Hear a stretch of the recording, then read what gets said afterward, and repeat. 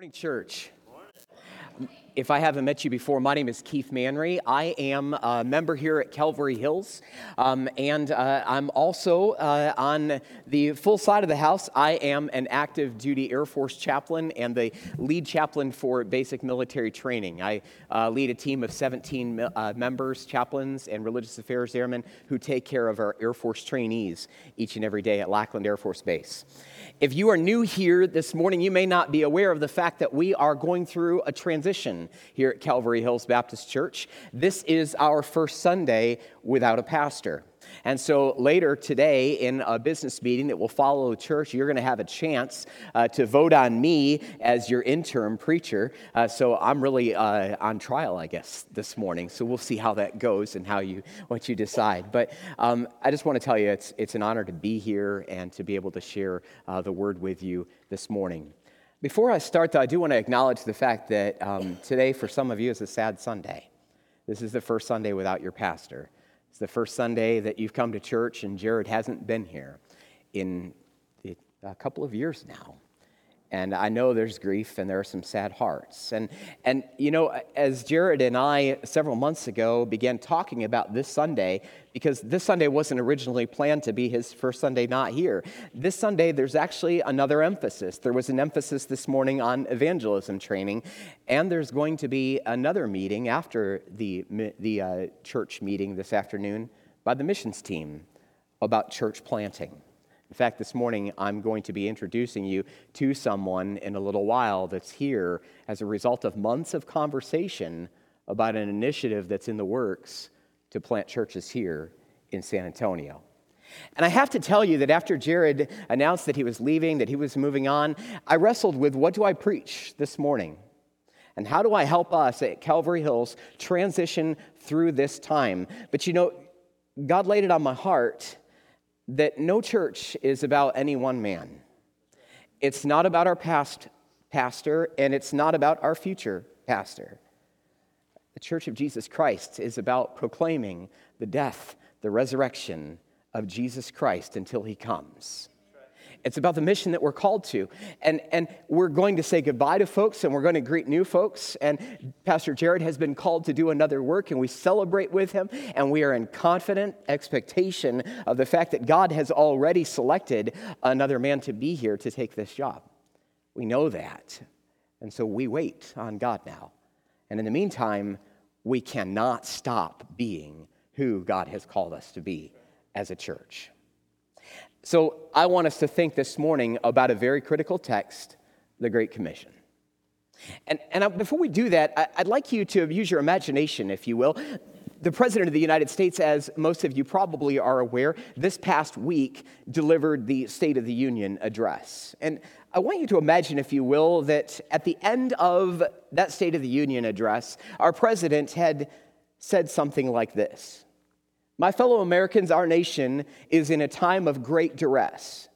The threat to our nation is not from without, but from within. My administration has learned that our birth rate is lagging behind our mortality rate. In fact, we're experiencing such a loss of Americans each and every year that in 25 years, experts tell me that we will have lost the equivalent of the combined populations of California, Texas, and Georgia. 25 years after that, if things don't change, we will be 50% of the nation we are today. And 50 years after that, if things haven't changed, America will cease to exist."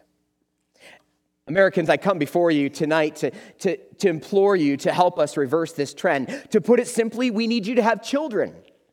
It's your responsibility to fill our great land with new life, to reverse this trend before it's too late. Our future as Americans depends on you. Now, as bizarre as that scenario seems, that is the state of the church in the United States of America today. Did you know this morning that when you came to Calvary Hills, there were approximately 135 to 150 fewer churches open this week than there were last week? Did you further know that somewhere in the neighborhood of roughly 7,000 churches will close their doors this year in the United States? And that if Barna poll is correct, that 1 in 5 churches will close their doors in the next year to 18 months because of the impact of COVID-19. Unless churches begin to reproduce the number of kingdom posts in our community that are advancing the work of the gospel against the front lines of the enemy is going to continue to be diminished, continue to dwindle to a place of near extinction here in the United States. Now, let me be clear. I do not believe for a moment that the Church of Jesus Christ Universal is at risk of extinction. You see, while Americans may have lost an ambition for the gospel itself has an ambition, and the gospel's ambition is insatiable. The gospel itself will not be stopped. The gospel will not be thwarted. God will not be prevented from accomplishing his purposes. It will be successful at prevailing against the gates of hell themselves. And the gospel will be proclaimed until, as the prophet Habakkuk wrote, the earth is filled with the knowledge of the glory of the Lord. Now, how will that be accomplished on the North American continent? I don't know. Will it involve many of the churches that are here today? I don't know. I can't tell you what tomorrow will look like or next year, but here's what I do know. The mission has not changed. Christ must be proclaimed to the ends of the earth. So this morning, I want to look at that Great Commission, the text that we are very familiar with. And as we do, I want to suggest to you that all too often we have failed to understand the complete picture of the Great Commission. Yes, we understand the importance of personal evangelism, and Angelo did a fantastic job this morning. And if you didn't get a chance to be a part of that, I really would encourage you to come and be a part of those trainings, because we need to be out sharing our faith. But there's a more complete picture of the Great Commission that I think the Church of the United States today needs to wake up to. I'm going to talk about what that is. Before we do, let's go to the text itself and work our way through it. We're going to be in the Gospel of Matthew, chapter 28, verses 16 to 20. Turn there with me. And once you get your finger there in that place, let's bow our heads together in prayer. God, I pray for the next few minutes that as we focus in with laser-like intensity on your word, it is living and active. We focus in on the words of Jesus Christ, not just to the disciples, but to us here in this place. That you would birth within us a passion and a dedication, a resolve, a commitment to multiplying disciple-making factories, to planting churches, to being a church here that is part of an orchard where the gospel spreads like seed across this land and to the very nations themselves. And I pray that over these next few minutes, Lord, that the words of my mouth and the meditations of our hearts in your sight would be pleasing, and that, God, you would choose to speak through me and, if necessary, in spite of me. I pray these things in Jesus' name. Amen. Let's read these verses together. Matthew chapter 28, verses 16 through 20. Now the 11 disciples went to Galilee, to the mountain to which Jesus had directed them. And when they saw him, they worshiped him, but some doubted. And Jesus came and said to them, "All authority in heaven and on earth has been given to me. Go therefore and make disciples of all nations, baptizing them in the name of the Father and of the Son and of the Holy Spirit, teaching them to observe all that I have commanded you. And behold, I am with you always, to the end of the age." May the Lord add his blessing to the reading and the hearing and the understanding of his word. So let's get into this text together. If you've been around the church for any amount of time, you've probably heard this text quoted. Maybe you have it set to memory yourself. You've heard it preached on. It's famously called the Great Commission. And you may also remember that the Gospels and the book of Acts record at least 4 accounts of Jesus commissioning his disciples. This is just one, but arguably the most renowned. When we come to this last chapter of Matthew, we discover the events that have led to this moment, the context of these words. Jesus has been crucified, he died, was buried, but on the third day, we know that he is risen from the grave, but the news of that resurrection has not yet reached the ends of the earth. By the point of this story, Jesus has appeared to Mary Magdalene and the other Mary who had gone to the tomb to anoint Jesus' body, but they found the tomb empty. An angel of the Lord appears to those women. He tells those women to go and to spread the news of the resurrection of Jesus to his disciples. And as they go, Jesus meets them on their way. And what do the women do? The women worship the resurrected Jesus.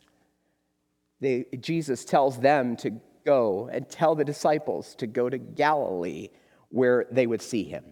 Now, one of the things we oftentimes miss in this text is the distance between Jerusalem and Galilee. Did you know it was some 80 to 90 miles? Okay? Imagine this afternoon taking off and walking close to Austin, Texas. It would take you a little while to get there. I don't know how they got there. I don't know how long it took them, but it was geographically quite a distance. But I imagine they went with a sense of earnestness, a sense of excitement about what they were going to find there. They get to there to Galilee, and our text takes place from there. If you've got your outlines from your bulletin this morning, I'm going to outline 5 principles. I want you to take notes. They'll be on the screen in front of you as well. The first is the persons. Who are the actors in the Great Commission? And here's what I suggest to you. The Great Commission requires faithful while flawed followers. Imagine for a moment that you are these disciples. You'd seen Jesus die, and now these 2 women claim that he is alive, that the body you had seen come down from the cross has once again been filled with life, and he's alive. What do you do? Well, you do what the women have said. You go to Galilee where Jesus has said he's going to meet you. So go to verses 16 and 17. Matthew says, when the 11 disciples, who are now short 1 disciple from the original 12, Judas, who has betrayed Jesus and has committed suicide. When the 11 disciples arrived in Galilee on the mountain, they saw him and they did what? What does the text tell us they did? They worshiped. The verb is literally, it means to prostrate oneself. It means to do so in an attitude of complete dependence and obedience and submission. We can't help but think of other occasions, and I considered these as I studied this week, when the disciples and others had worshiped Jesus. The women worshiped just a few verses ago when they ran into the resurrected Jesus. The disciples had worshiped when Jesus walked on the water and called Peter to come to him. Those eager to see Jesus come to Jerusalem during the triumphal procession on what we now know as Palm Sunday, they worshiped with cries of Hosanna, blessed is he who comes in the name of the Lord. And the Magi, they worshiped by bringing gifts of gold, frankincense, and myrrh, and bowing down to this newborn king. And those are just a few. And now the resurrected Jesus elicits worship from these disciples. Look at the text again, though. It says not only did they worship, but some did what? They doubted.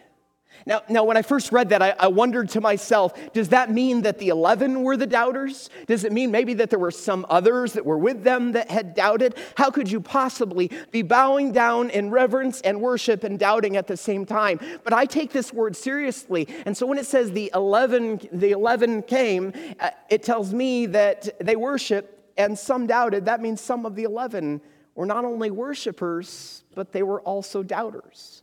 The text seems to say that you can worship and doubt at the same time, that the two can coexist.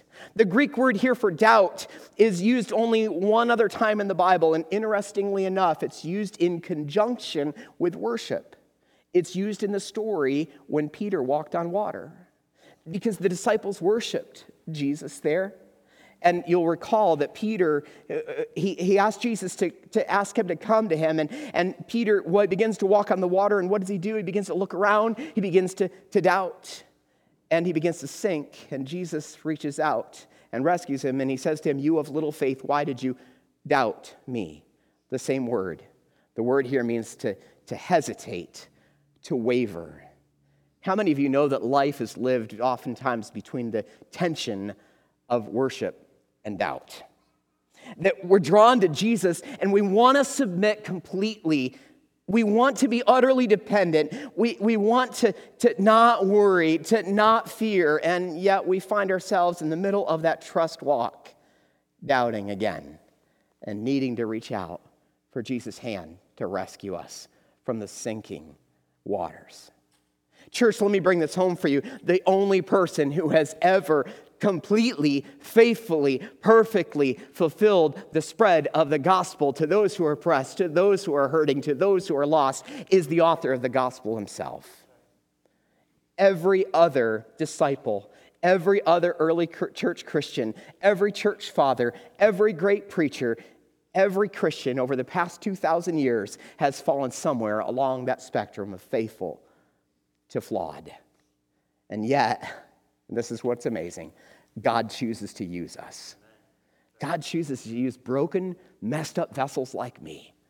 Chooses to use the foolishness, Paul says, of preaching to bring about his glory and to bring others to himself. So this morning, if you say, well, I don't have a place in the Great Commission because I'm just not there yet, I don't have the talent, I'm too young in my faith, I don't know how to share the gospel. If you were in the course this morning, now you do. You are without excuse. Every disciple of Jesus Christ is called. And God's plan is to use you, faithful and flawed, broken vessels, to bring the gospel to the world around us. Let's move to principle number 2. Here it is, the power. What's the power of the commission? And here's what I would suggest to you. The authority of Jesus on earth extends our area of responsibility to all places. The authority of Jesus in heaven gives us hope for success. In the military, we talk about an AOR, our area of responsibility. It's the area that our mission is set in. It's the area that we are responsible to someone else to take care of. And Jesus says our AOR, our area of responsibility, has extended to all nations. Look at verse 18. And Jesus came to them and said to them, all authority in heaven and on earth has been given to me. Now, the first time I began to study that over the last couple of weeks, the question that immediately came to my mind is, why did Jesus need to establish his authority here? Did he not have authority prior to his death and resurrection?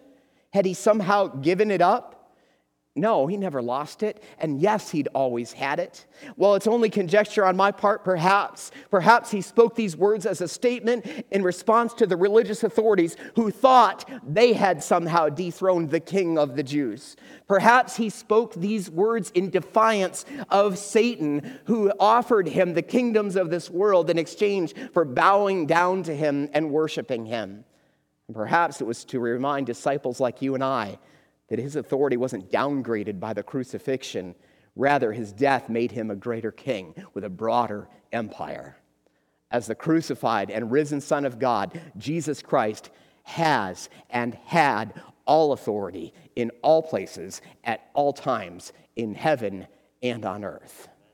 John Stott, great author, great preacher, in his address to the World Conference on Evangelism in 1966 said this: only because all authority on earth belongs to Christ are we to go to all nations. And only because all authority in heaven is also his have we any hope for success. So the power behind this commission, it has earthly and heavenly ramifications. It extends our area of responsibility to every nation, to every people group on the face of this planet. And the divine heavenly authority of Jesus Christ gives us the potential for the work that we are called to.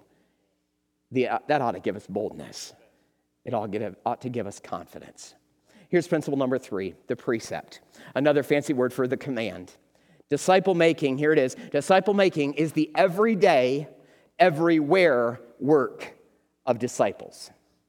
I don't know if you realize this. There's actually only one command in this entire passage. in the original language from the text, it's not go. Did you know that? The word go here wasn't a command. In actuality, the Greek for the word go here means even while you are on your way or once you have left. You see, Jesus presumes that the disciples are going to go. Their travels and their journeys are not what's up for question. The call to action is not the journey, but the action that is to be a part of the journey. Here's where I think this hits home for us, especially here. If the Great Commission is solely a command to go to other countries and peoples and lands, then we can delegate that commission to missionaries. We can delegate that commission to those who are paid to go out and do that work. Or maybe occasionally we can participate in that mission through a short-term mission trip or the likes. And if there are enough churches around us and we hire enough professional missionaries, we call them pastors, well, then it's the pastor's responsibility to go and to accomplish this great mission. Perhaps a few outreach events and invite your neighbor to church event, or we put a nice sign out that says all are welcome. This may be bold, but I think you're used to bold statements. I think the majority of Christians, you and I included, assume that the go of the Great Commission is for someone else. It's not for us. But if we understand the Greek language here, our comfort is turned on its head. Because essentially, Jesus says, as you're going about on the highways and the byways of life, wherever your journeys take you, there you are to be about the work. It's not a question of whether you go, but a statement of when you go. And what's that work? Well, here's the precept, the command: make disciples.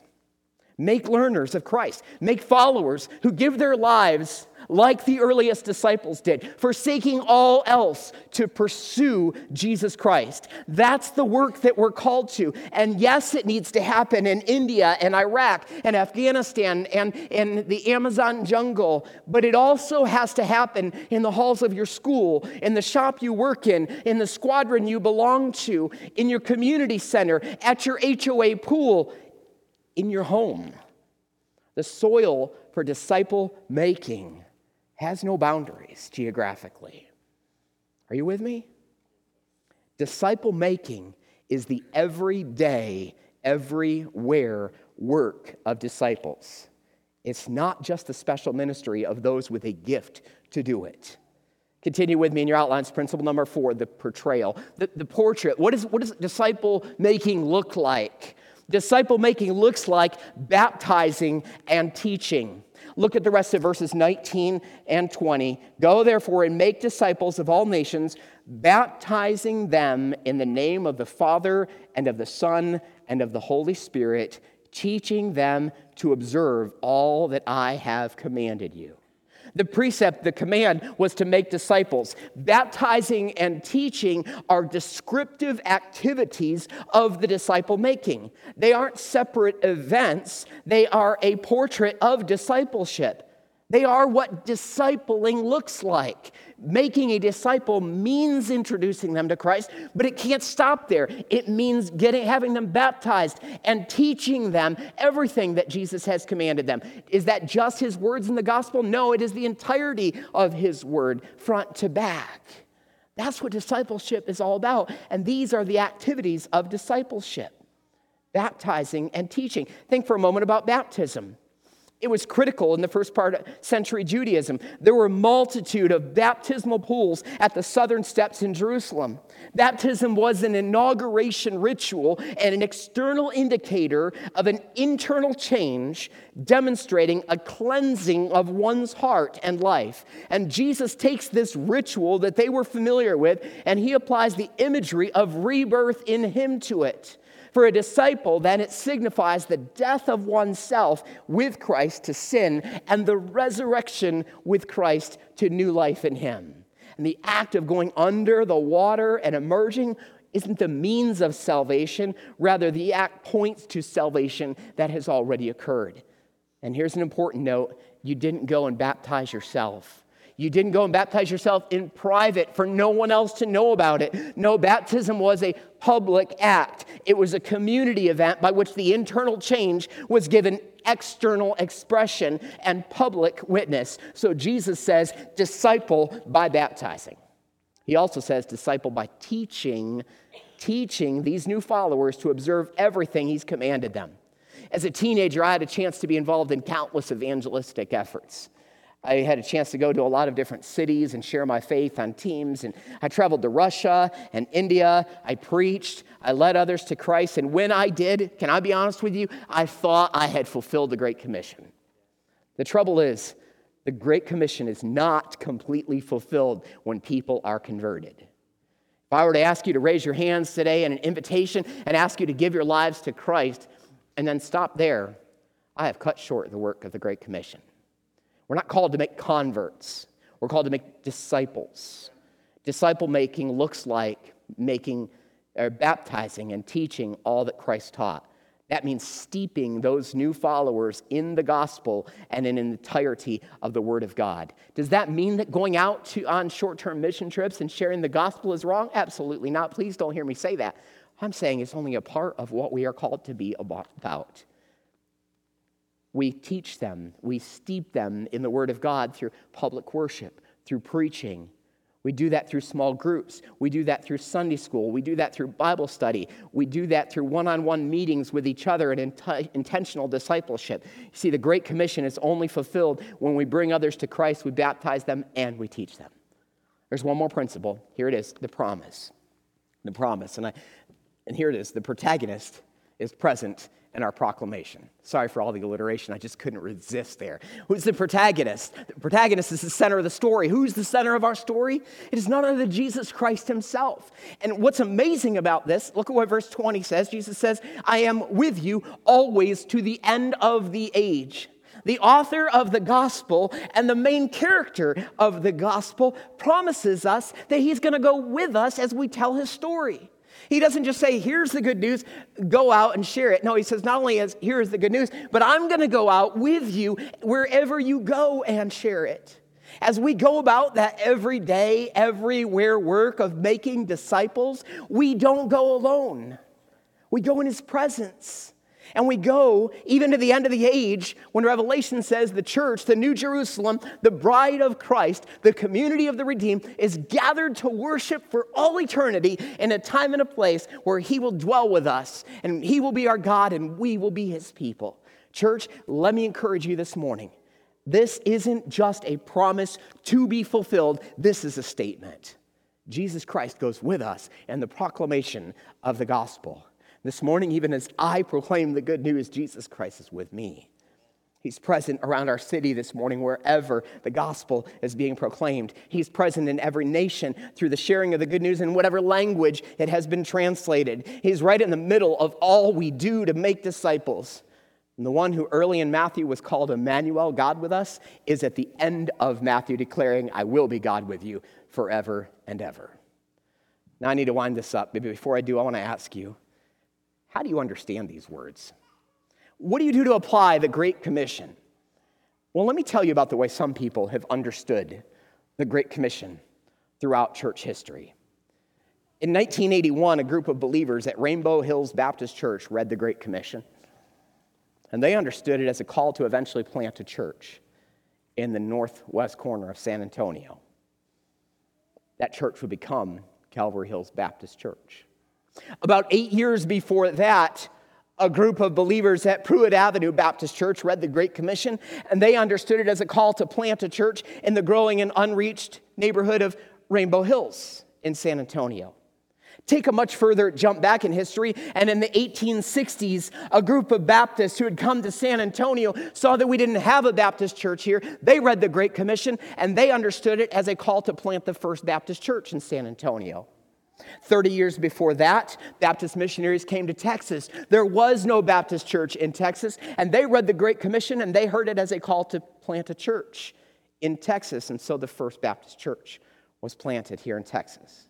Meanwhile, across the Atlantic, a preacher you may have heard of before, a man named Charles Spurgeon, the Prince of Preachers, as we often refer to him. Well, he read the Great Commission. He was so serious about the Great Commission that he trained preachers and sent them out and encouraged his people to go out and be a part of church planting. A century before that, two brothers, John and Charles Wesley, and a man named George Whitefield, they were so impassioned by the Great Commission that they preached in anywhere they could go, whether it be cemeteries or they didn't care. They preached everywhere, and ultimately they would plant churches in the United States or on this continent. 200 years before that, a man named John Calvin, he read the Great Commission, and he led the underground church in Switzerland to church planting that within 4 years had grown from 5 to 2,000 congregations. That's how they understood the Great Commission, a call to plant churches. Take a much larger jump back to the book of Acts. The church that had been planted in Antioch by dispersed disciples sent out their own church planters, Saul, also called Paul, and Barnabas. And if you read Acts, you'll recall that over the course of just 13 years, missionary journeys covered at least 7,000 miles and planted at least 14 new congregations. Church throughout history, from the time of the Apostle Paul to our own foundation in 1981, believers have heard the Great Commission as a call to plant disciple-making factories, churches. And yet somehow, most churches today have stopped doing so. As we watch San Antonio become one of the fastest growing cities in our nation, churches are continuing to die around us. You don't see it all the time because some of our churches are big. We have mega churches in this city, and by the mega church deceives us into thinking that the church is alive and well in San Antonio, when in reality as many as 85% of our population have not been reached with the gospel of Jesus Christ. You see, Jesus never said that there's an exception clause in the Great Commission, that once you become a part of a culture that has enough churches, you can stop doing this. That was never said. Jesus never said once you hire a preacher and you put up a sign that says all are welcome, or you put your sermons out online on Facebook and on the internet for the world to tune in, you can stop going and making these disciple-making places. That was never said. And yet we act as if it has been. If you've been following along in your outlines, there's one more statement I want to draw your attention to. In his book, Church Planting Primer, my friend Clint Clifton writes this: the Great Commission is fulfilled by church planting, and the Great Commission cannot properly be fulfilled without church planting.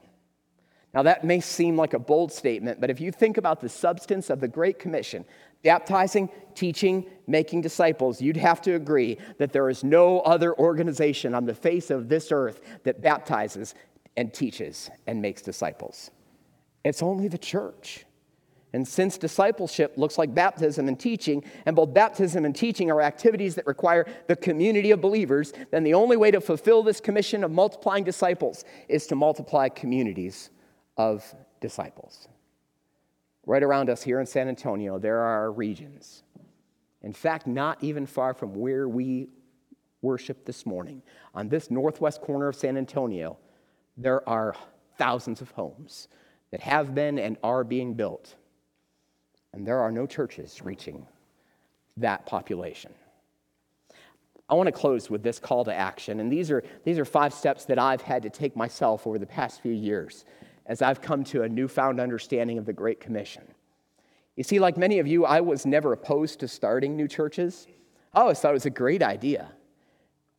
But I didn't understand that church planting isn't just another means of fulfilling the Great Commission. It is the primary means through which the Great Commission has been fulfilled.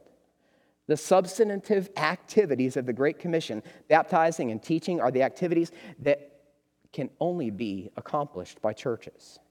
And if we are to disciple nations, to reach unreached peoples, it means we've got to start new churches.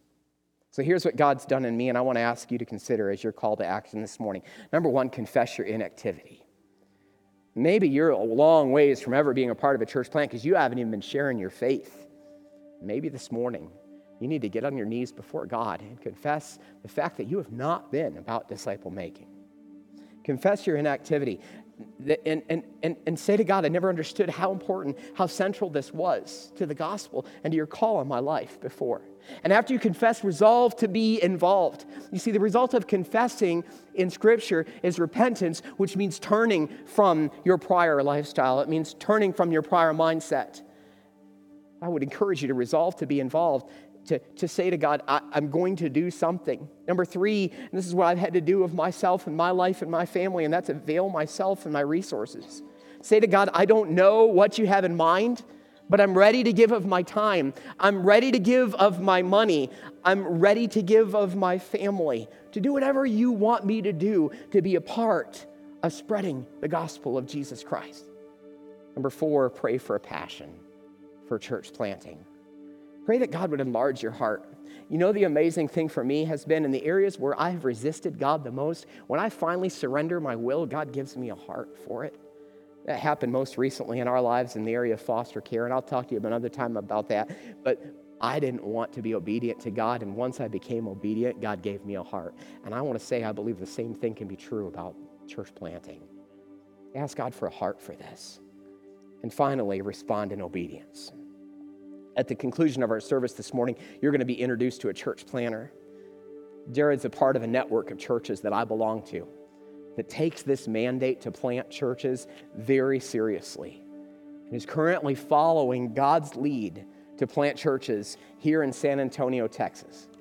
Pastor Jared Kress and I began talking about this initiative months ago, and I know that even as he left, he did so fully supporting what was going to be shared this morning.